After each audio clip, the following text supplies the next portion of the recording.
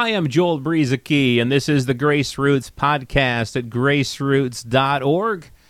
You know, many people kind of have this correlation of grace having only to do with sin and forgiveness. You know, they say that grace covers them when they sin, and that's pretty much what grace is for.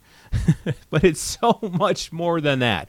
Grace is so much more than that. Grace doesn't just have to do with dealing with sin. And in fact, grace has a lot more to do with things other than sin than it has to do with sin.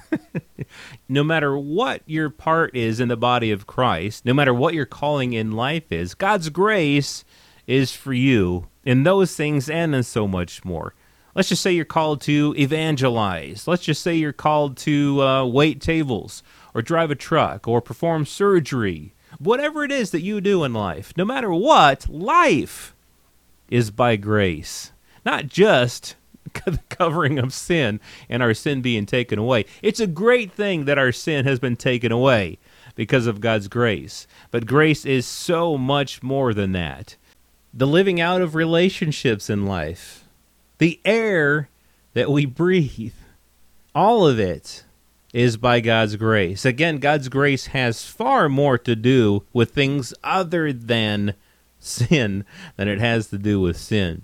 You know, the forgiveness of sin and God's taking away of our sin really is a foundational issue in our lives in Christ. It should be something that we're rooted and grounded and established in. I know that in the church today, the performance-based church, the sin-focused church, it's hard for us, it can be hard for us to renew our minds to the truth that we're forgiven of sin, past, present, and future, that the forgiveness of sins is no longer an issue because God took care of that with the blood of Jesus.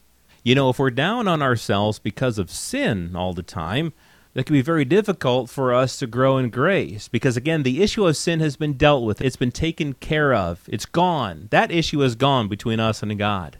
And so to grow in the much bigger application of grace, the truth of God's grace being the power of everything in our life in Him, we really need to get that established in our lives, the forgiveness of sins, and then we can much more appreciate and understand and walk in the power of God's grace for everything in life. I'm Joel Briezeke. This is the Grace Roots podcast at graceroots.org.